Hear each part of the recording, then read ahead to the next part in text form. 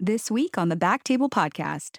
Everything. I mean, you get better the more you do it, Yeah. but it is time consuming. And I kind of, if I have certain photos I want to include, I'll save them and then I'll, post them at certain times or spread them out throughout the week.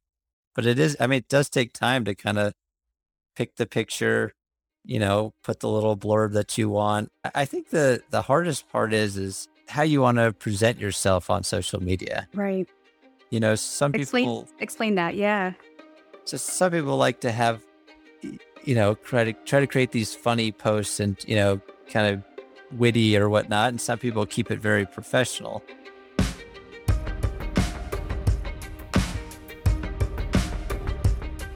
Welcome back to the Back Table ENT Podcast. This is your host, Gopi Shah, and I have a very special guest today, Dr. Eric Cerati, who's a board-certified facial plastic surgeon from Salt Lake City, Utah. Welcome to the show, Eric. Hi, thank you for having me. Thanks for being here. Eric is an assistant professor and director of facial plastics and reconstructive surgery at the University of Utah.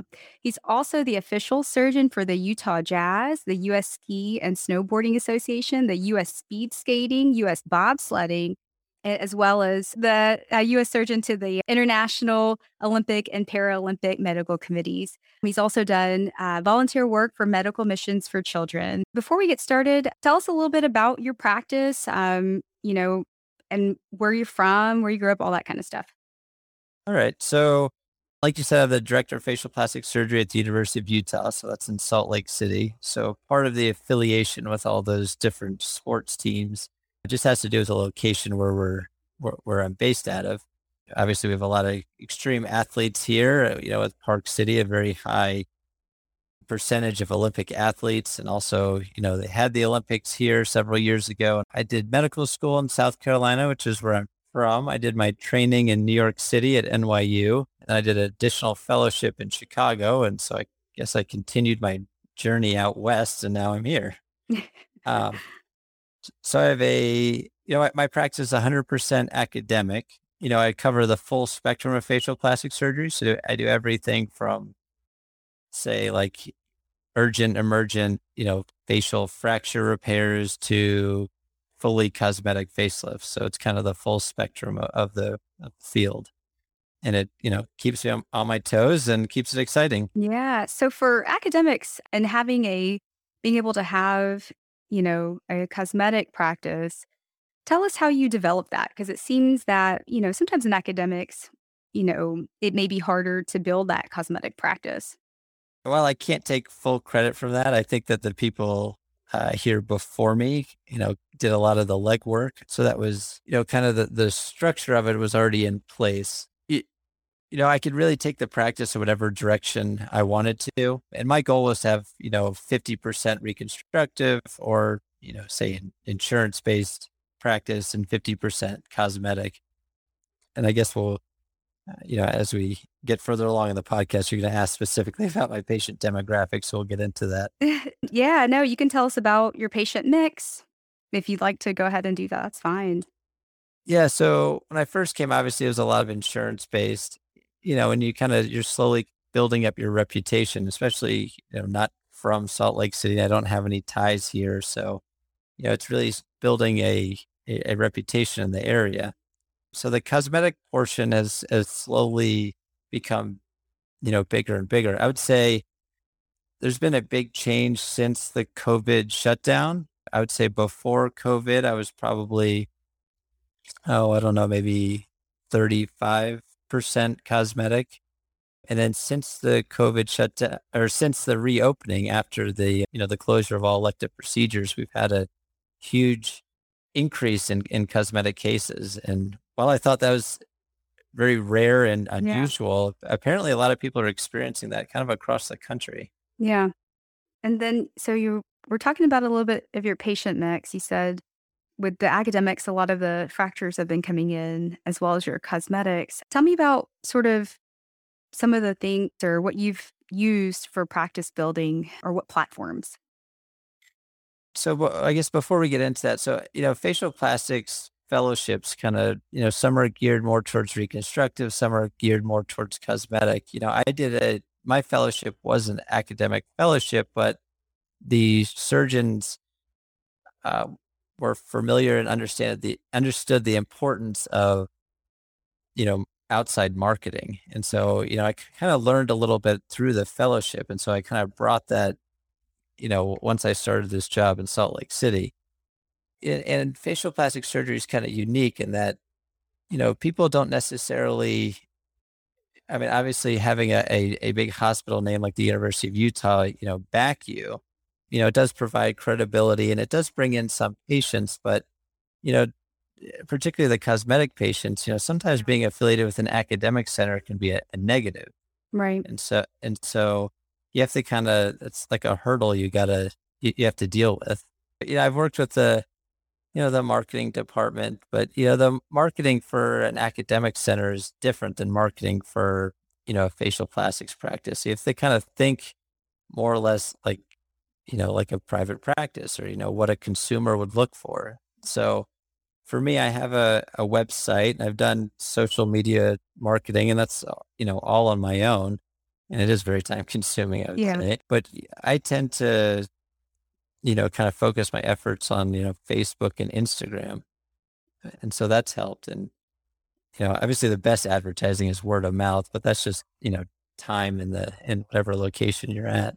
I think you hit a really make an interesting point, the importance of marketing and how this is something that you found because of your fellowship. We don't really have that in our residency training and probably majority of fellowships. And I feel like when you first come out, regardless of whether you're doing facial plastics, general ENT, sinus, peds, whatever, it's hard to understand, how do you market yourself? How do you market your practice or the fact that you're even supposed to do that? Yeah, totally. Doctors are classically, terrible at business. You're right. And, when I went into med school, I was, a math major in college, which obviously does nothing for me. I wish I would have had a business degree. I wish uh, we did more of that because, I was recently just talking to a recent grad and, just it's a big change and, there's probably more things we could do, such as, hey, this is how you market yourself while they're in residencies. or even contract negotiations. I don't think I saw a physician contract until I was nearing the end of fellowship. Yeah. No, for sure. And for me, I'm in academics as well. I was flat out told, "Hey, there's really nothing to negotiate. Like this is the standard when you're starting it out." That's true. Well, everything's negotiable. Right. Yeah. So yeah, it's interesting that they tell us that kind of stuff. Do you have a fellow, Eric? I For don't, facial but that's probably something I'm going to explore here in the next couple of years. Okay. It's adding a fellowship here. And do your residents come to you and talk to you about sort of marketing and do you feel like they, find you as a resource for They practice do, building? and actually with the whole COVID restrictions, Yeah. a lot of residency programs are now having, they're trying to figure out how they're going to reach out and advertise the program to potential medical students who Yeah. want to go into that particular field. And so our, our division of otolaryngology is now has an Instagram page. They're Yeah. like trying to ramp up social media. So it's kind of interesting. But yeah, they asked me, I was gonna say, are you the what, go-to person? I mean, yes and no. Yeah. So for us, it's the same thing. For residents, for our residency, we, have a Twitter handle. I think most of the academic, residency programs are starting to have a Twitter program or Twitter handle, excuse me.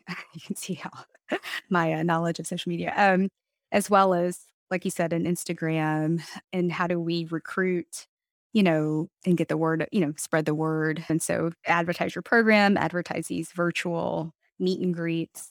So having the ability or the skill set and how to use your social media to market has, obviously been beneficial to you for your practice as well as, in other ways such as marketing a fellowship or a residency in academics as well. So it's nice to finally see some of that being used more in an academic setting. Yeah, I think even when I was in residency, like kind of starting out, it wasn't, a lot of people frowned upon, Yeah. having professional pages. And now all of a sudden it's, becoming the standard or kind of the go-to.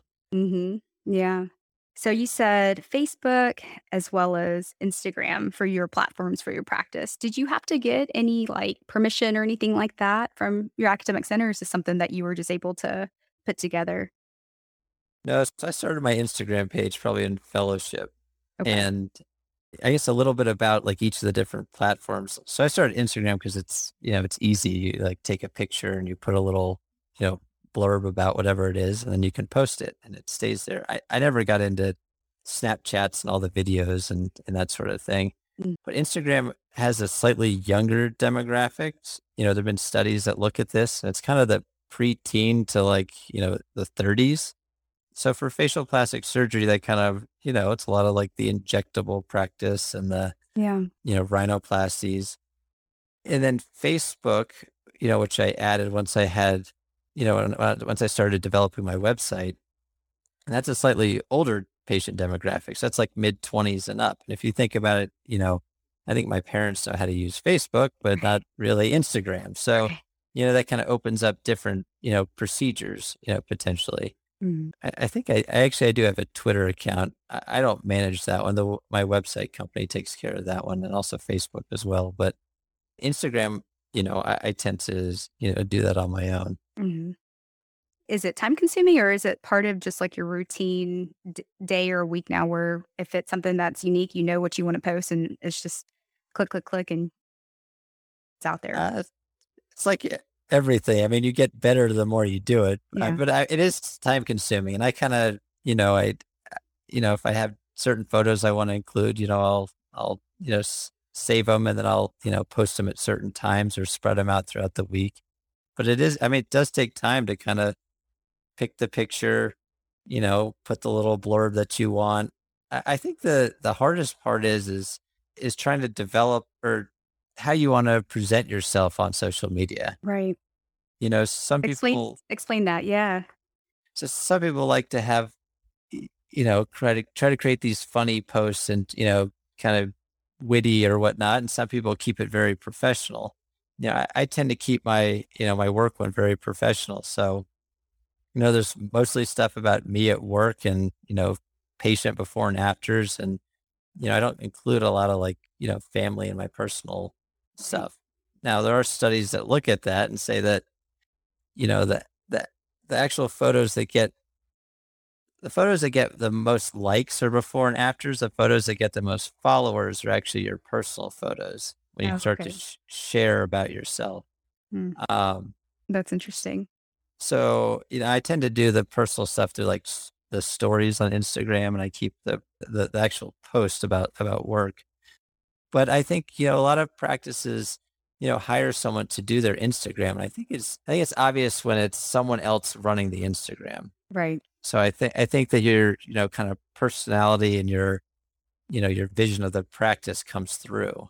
Yeah. So that's why I maintain control over my Instagram. Yeah. No, I hear what you're saying. I mean, patients, I think, want to get to know you beyond the surgeon persona. Do you like this person? You know what I mean? Like, do And they you have to be careful about like, if something is, really funny that you would laugh at, someone else may say, well, that's not so funny it's if you're in the offensive? operating room doing it. Right. So So, what are things so in terms of, again, just taking it back to trainees for a second, these conversations in terms of social media and sort of appropriateness, or I guess, how do you balance what's appropriate for social media and then how to utilize it to your advantage for your practice? How do you sort of balance that? How do you advise trainees to be able to distinguish between the two? that's actually a really good question. I mean, obviously there's no one's governing Instagram, and you can, post whatever you want. Actually, no one's governing any of these things. I mean, you can put on whatever you want, say you're, the world expert of whatever, but it's, you have kind of ethical obligations. So as far as like trying to guide someone and tell them how to do it, I just say, I mean, honestly, you just be honest and ethical. Yeah. When you're posting photos and I mean, that there's, HIPAA with, anything medical related is very, very serious. And so I know a lot of people who post photos in the operating room. You have to be very, very careful Yeah. about that. There can't be anything that's identifying to the patient. It could be, if you take a photo of the OR and all of a sudden there's a name, 10 feet behind you, then that's a violation as well. So, and obviously if there's anything that's, potentially identifying to the patient, you need to, consents and all that sort of thing. So I don't post anything without a full written consent from any of my patients. That's in the OR, in clinic, anything. And when on your consent, do you have to specifically put this could potentially be used for, the website, for Instagram, for Facebook, or is there like a general for any social media? Do you have to kind of specify that kind of stuff on the photo consent? My initial photo consent kind of outlined all, everything separately. Hmm. And then the university, redid it with their attorneys and they lumped it all together. So it's kind of just one checkbox. But I Yeah. always tell patients that, you can specify how your photo is used. If you want, you know, zoomed in so it's only your nose or, we can use everything. So, I give them that option. Yeah. Are there things that you were kind of worried about or thought could become an issue with social media for the practice that you actually found that, hey, the patients don't, there's certain things that that aren't that big of a deal, maybe from the other end of it? Like, do you Uh, find that your patients are pretty relaxed because it's such a common. the younger patients like ask to be on it, Okay. honestly, 'cause they like follow, because all patients now they Google and they look up who you are. And, Right. that's, some patients are like, oh, am I going to be on your Instagram or whatnot? So like, so I talk to them about that. Older patients are not going to, they don't know or they don't know who looks at it. So, kind of the pros and cons of it, I would say, I mean, obviously it takes a while to kind of grow Instagram and actually any of the social media things. The pros are, I think it gives you kind of instant credibility when you start up because, someone looks at your profile and if you have 200 followers versus 2000 versus 20,000, that immediately, paints a different picture Yeah. in a potential patient's mind. I think now I'm actually starting to generate patients through Instagram, which is something I never thought would actually like Yeah. happen. Yeah. Um, So, meaning other people see other people's pictures on your Instagram and then they come to you? Is that kind of how it would work? yeah, they'll say, "Oh, we found you on Instagram. We liked one of your photos. Then we Got like, it. went to your website." I will say, any of these social media outlets, it points back to a website. Okay. So if you don't have a website, none of these, that you lose these potential patients like in cyberspace because they don't know where to go. Okay. So they have to be able to get from the social So they media can find page, you. yeah, to whatever, page that has your address, your phone number, and how to get to your office. I don't think your website has to be, something fancy and that sort of thing, but it needs to be an informational site to like that way they can, reach out to you. Okay. And I don't encourage, or I discourage patients from trying to communicate with me through any of the social media outlets. Yeah. Oh, but so then the negatives of social media is the more visible you are, the more you kind of open yourself up to criticism. Yeah. And so that's kind of the big thing So do is, you so comments that people put on the the Instagram or the, Facebook, just comments of their opinions of whatever you've posted. so comments you have to watch out for. Any type of negative comments, I make sure I take those down right away. I Yeah. don't think that there's, any place for that. But, the more visible you are online, it's the more people will, look at your reviews, write a Right. review, so you Right. kind of open yourself up more. Yeah. Yeah. So it's, Um, pluses and minuses. yeah. And then in terms of the website, is that something that you were able to do on your own? Do you have to hire somebody? Are there special, firms out there that do websites for physicians? Yeah. So there's quite a few companies that, design them specifically for, I mean, you could probably find a company that's familiar with any subspecialty of medicine. So the company that I use, has designed several of my friends and, they write all the content. It's written in a certain way that it triggers Google words and all that sort of Mm. thing. But designing a website's, a whole nother discussion, Right. and I'm not an expert at that Right. for any by any Yeah. means. So in terms of we talked a lot about social media as a part of practice building. Do you think there's still a role for other, I guess, more quote traditional ways of going out and meeting doctors or giving talks to community physicians? I don't know how relevant it is maybe in plastics per se, but do you feel like that sort of one to one personal? Here's my cell number. Call me. And you've met them in their clinic. Do you feel like there's a role for that? Yeah, I do, and I spent a fair amount of time driving by different physician offices. I would say the one thing that I came across when I started to do it is when you're affiliated with a university, obviously your referral sources are within the university. Yeah. And so, that's kind of the obvious physicians that you should reach out to first. Then, trying to get someone from outside the university to refer in, you have to reassure them that you're They not going won't. to steal you're not going to steal their patients, that you're going to treat them for what they referred that patient to you for, and then you'll send them back. So they need to have that trust. Otherwise, those outside relationships get kind of hard.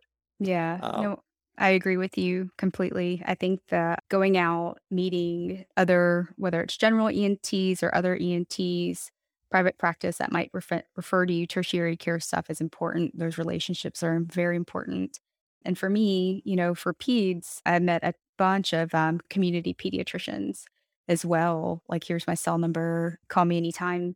It's hard for that group. They just want to make sure that their patient doesn't get lost in the system, that, there is right. follow-up, that there is, somebody is there that's gonna 'cause, I feel like the fear is the academic center is this big fortress, and it's just hard to navigate and get through, and Yeah. so, are you Yeah. gonna be there to help get them going? And I like you said, the people that are already in your network or in your university, that's a little bit easier, and I agree, it's very important to get to know those docs as well, because when you need something for your patients, a consult for whatever it is, they're there for you, but breaking into the community, depending on the referral patterns, can be very difficult. Yeah, and I don't know what your institution does, but when I first joined, they kind of send out a flyer to everyone to kind of alert everyone that you're there and try to boost your business. But honestly, it's like the face to face like Mhm. introductions that really make a difference. Yeah. So we had like a recruiter who I went out with 2 or 3 times over a year. We went to different for the community pediatricians for me, we went to the different practices, and there's still a handful that will refer me patients, which is nice. And in terms of academics, I have an awesome boss, if you will. My division chief is wonderful, but he also positioned me with unique opportunities to give talks, like, "Okay, you're gonna give a talk on, pediatric sinusitis to the pulmonologist or, you know, sleep apnea from the ENT perspective," so that some of the other divisions kinda get to know you as well. Oh Uh, yeah, that's great. Yeah, any type of anything where you can kind of showcase your knowledge is a yeah. huge plus. Yeah, for sure. What other things? I mean, in terms of practice building, I feel like, there's social media, there's a traditional face-to-face meet and greets, there's community lectures and the opportunity to be able to, give an update on whatever the new practice guideline is, or to the ER doc on how to evaluate and manage a nasal bone fracture. All those kinds of things are important. What else have you found, or do you feel like you use to build your practice? I mean, I don't do any like printed ads. I don't know if, it is popular here in Utah, but that's not something that, Like in the uh, local community newspaper? yeah, newspapers and magazines, that sort of thing. Mhm. I just haven't done much of that. Although I do think there's probably a place for it, but I think you get more bang for your buck on, social media. Yeah. I mean, honestly, social media is free. Right. It's just time. Yeah, And and in a shorter period of time, you're reaching hundreds potentially. actually, I should probably mention that. That is probably the number one reason why I started with Instagram. So I was like, it's Yeah. free, as long as I devote the time, it should, hopefully grow into something. Yeah. I'm super curious about, you know, being the doctor to some of the sports teams, kind of how that fits into your practice and how that helps you build your practice as well. Oh, so it's really an affiliation that the university has with all Yeah. the organizations.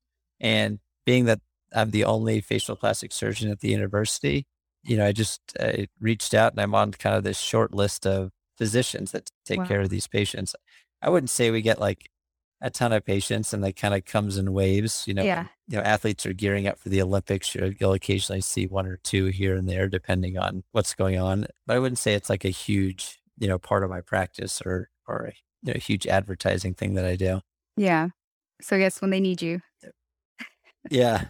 Yeah. And they call you and you have to be available at any time, which Right. is, Yeah. um, Convenient. but I was just gonna say one thing that you mentioned about how, outside physicians, don't want their patients to be lost within the system. So I'd say one of the most important roles or, part of the practice that's really helped me is having an administrative assistant, which I guess is kind of the academic title, but in the private practice world, it's like an office manager, Yeah. that kind of oversees everything. It can, is kind of the point person for, all contact within the practice and can help, guide people and Yeah. referrals. And that's something that I wouldn't have thought of, but my fellowship director said that that's, really important. And I'm, glad that I pushed to have that. Yeah, no, And I agree with you completely. You need that one person where you can forward that email and say, "Hey, I need to see this patient this week." And boom, it's done, it's taken care of.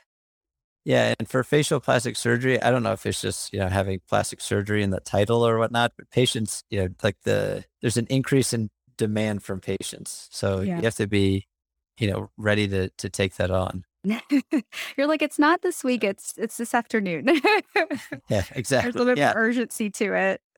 Yeah. Everything is slightly more urgent. Yeah. So you talk about your administrative assistant. What other clinical support or other types of administrative support do you feel is important has been important for your practice? So my practice, I keep really small because I think the more hands you have in the pot, the more potential for errors and, miscommunication. So my entire office is just two MAs, that administrative assistant that I mentioned, and a scheduler. Oh, So wow. it's, and, that's it. I have, one person who's kind of dedicated to oversee the practice as far as billing. Cause when you start to do, it's not so much whether it's purely insurance based or purely cosmetic, that's not where the mistakes happen. But when you're running part of it through insurance and part of it out of pocket, that's where things can get kind of jumbled up in the billing of a Right. big academic center. Another thing is I have a dedicated scrub nurse. And so I operate and do clinic at two different locations. And so my Yeah. whole team kind of moves with me between the two Oh, that's locations. awesome. Yeah. So honestly, it's like a dream setup. Yeah, that's amazing. That's your dream team right there, and then they can go with you. That's huge. Yeah. But I would say starting out, you know, I used to see all the patients. I would see, all the consults, all the follow-ups, I would do all the suture removals. And, I think building a practice, it's all that, kind of hands-on face-to-face Yeah. contact Yeah. that, really helps develop the practice. And now I'm, you know, busy and I need, to offload some of that stuff. And so Right. the MAs do some of the suture removal, but I think kind of the early on, them seeing how I interact with the patients and my instructions on, what I tell them at 1 week, at one Mhm. month, at 3 months, at 6 months, they've heard it, a Yeah. thousand times so that they're, comfortable dealing with it. And, I always tell them, text me about anything, I'd like to, I'd rather know too much than too little. Right. And so we have our own text chain with the office and, we're always in contact with each other. Yeah.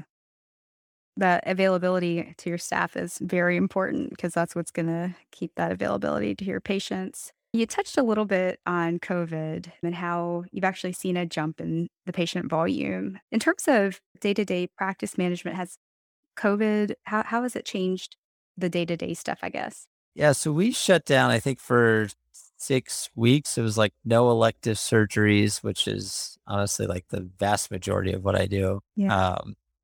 I did do some facial fractures, that sort of thing during that shutdown. So when we opened, we were wearing N95 masks all the time, and it was only, the surgeries and, consults and, follow-ups we would do virtual. And, I used to scope patients in the office. I stopped doing anything that was potentially aerosolizing. Yeah. So it's really just kind of face to face and kind of a quick exam. And then the follow-ups were virtual. I did do the virtual consults, I think helped. It was kind of like a band-aid while we were kind of closed down. Yeah. I don't, yeah, I mean, I think in some specialties, it, it does help. I think in facial plastic surgery, it's really hard Yeah. because that physical exam is kind of, can you operate and can you fix this? The answer Yeah. is like yes or no. There's no like real medical management unless it's like wound care stuff. Yeah. So, there wasn't a great conversion between consult and surgery with virtual consults. Yeah. And I don't think patients took the consults quite as seriously. So, when we had a bunch of like emergency privileges where we could, practice across state lines and all that kind of stuff with all the neighboring states. And we kind of stopped doing the virtual consults because of that. So we do all in person now. And so I still test everyone for COVID going to the OR. Mm. I don't do any aerosolizing generating procedures or scopes or anything in the clinic. So I can wear a regular mask in clinic and eye protection, which is what my staff does. Mm. And then, everything is essentially back to in person. I do, follow-ups in person as well. As once the COVID shut down and kind of the reopening happened, the guidelines were kind of all over the place. Some Yeah. institutions were super cautious and some, were really delayed in their, in what they were doing. I think we talked before, Stanford kind of early on published Yeah. like what they were doing. And I kind of used that as a guideline and they I were, did too. very cautious. Yeah, for So I, sure. so I think my practices, restrictions and guidelines were, um, were much stricter than the University of Utah in general was doing. And Yeah. I still think we are. But again, my practice is very elective. So I don't, I don't think it's worth putting anyone at risk, whether it's a, patient or staff or anything Right. like that. So I kind of err on the side of caution. Yeah. No, I think that is smart and very reasonable.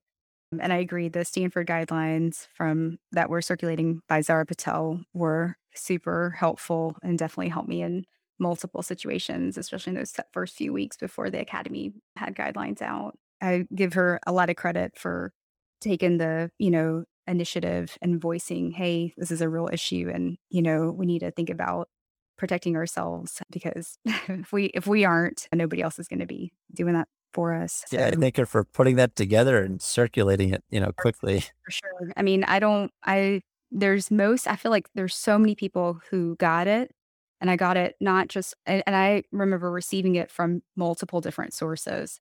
And so I thought that was very, very helpful because it at least gave me some guidance and communication in a time of kind of panic, of just uncertainty and hearing certain, maybe demands on one end or expectations on one end, yet what's realistic and what's appropriate on the other. Yeah, I found that a lot of the other guidelines, all the journals tried to like quickly put out articles but they were, delayed by several weeks and the, Yeah, information was changing on a day-to-day basis. yeah. And what was it? Social media that got some of these, that at least got the communication and some of the stuff out, when Yeah. it was needed. You touched a little bit on, virtual consults and, maybe not necessarily being I guess my question is there a role at all for certain virtual visits, in your practice, in a facial plastics practice potentially, or do you feel like if the preference is gonna be in person as much as you and the patient is able to do it? I think most of it's in person. I think, virtual visits you can do if it's, like a cosmetic consult or it's like facial rejuvenation and you're kind of, looking at a patient and giving them, your recommendations. Nasal consults are extremely difficult because you can't really evaluate the inside of the nose or any type of function. I do think that there's a role, say, in like facial paralysis patients where you're looking to see, you want to see how well the face moves. And Yeah. that's, so I do think that that helps. Some follow ups, I think the initial follow up after surgery. I don't use a lot of dissolvable sutures, but even if I did, I'd want to see the patient back to make sure that the incisions are healing well. There's not a lot of, if someone has like a facial fracture, I can look at a scan and say yes or no, it needs to be repaired or not. Yeah. And then I can, see them right before surgery. So I don't think facial plastic surgery, the role of virtual visits is, as beneficial as say, other fields like rhinology, where you kind of go over, CAT scans and discuss it with patients and there's medical management. Yeah. So I don't know. I mean, But I like I, agree with you because even when you're like you said, you can't look in the nose. You can't look in yeah. an ear. You can't always look even when, to have them show me the back of the throat, that lighting has gotta be whatever, otherwise it looks dark. And Anything then you that always have connection problems. yeah. Oh gosh, yes. I mean, Yeah. there's always technical problems. And so devote all this time to it. And then at the end, you're like, well, I need to see you in person. So like, you know, and I don't know what the hospital guidelines are, but I don't think it's appropriate to double bill a patient. Oh, yeah. So, No. Yeah, no, for sure. I've had to so convert many virtuals onto just telephones. Like, "Let me just call yeah. you." And I don't know what platform you guys use. I mean, we had, it was all done through, but they want us to do it through Epic or MyChart, I think Yeah. is what they have now. But, before we were doing, FaceTime and Zoom and, Yeah. um, it's Ours, kind of they have like a Doximity came out with one. yes, I think Doximity's is actually supposed to be pretty good. They have one on the adult side here called Blue Jean, I think, and then the one that we use at Children's is called, like, American Well Clinician, which is hit or miss, I'd say about it works about 60, 70% of the time, but then there's still, that 20, 30% chance that it may just Yeah. disconnect or freeze or glitch or something, I so mean, I think FaceTime works the best, but I don't know if that's like, up to privacy standards. yeah. Probably. I mean, it's not as far as, for billing purposes. Yeah. Well, Eric, do you have anything else, any other pearls or pitfalls or anything else you want to leave our audience with in terms of practice building today? I mean, I think the pearl is just to, work hard, do good work, get good results, and the rest kind of follows, and you have to be flexible. I think that Yeah. COVID has, challenged a lot of us with adjusting our practices and different patient demographics and different surgeries and that sort of thing. You just have to be flexible it's another challenge that we face. Yeah, for sure. And I think what you hit the nail on the head. You just have to work hard. uh, Yeah. yeah. I mean, at the end of the day, it's elbow grease, sleeves up, true grit, Yeah. and do the right thing, and the practice will build. I mean, there's no trick to it. Even, people who take shortcuts and you buy a bunch of Instagram followers, it's obvious, Yeah. who those people are. So Yeah. you just do good work and it'll slowly grow. It will. I hear you. Thank you so much for taking the time to talk to me today. I learned a ton, especially about practice building. I enjoyed a lot of the conversation on the COVID stuff as well. So I really appreciate your time, Eric. Yeah. Thank you for having me. Hopefully it was beneficial. Yeah. If You're people good. want to find you, do you want to tell us what your how they can find you? Your Yeah. social media So connections? social media on Instagram, it's just at Dr. Cerati, so Dr. Cerrati. My website is just www.drericcerati.com. All the links from there. Are you going to go create an Instagram page now? Well, Uh, no, no.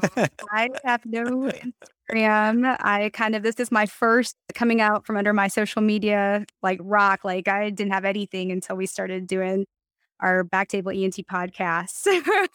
So, that's why some of the lingo, I'm like, what do they do when they like, what do you do?" But for our listeners who are interested in finding out about more of us at Backtable ENT, the Twitter handle is _Backtable ENT. And before we leave today, I just wanted to take a moment to think about Ruth Bader Ginsburg and all that she contributed.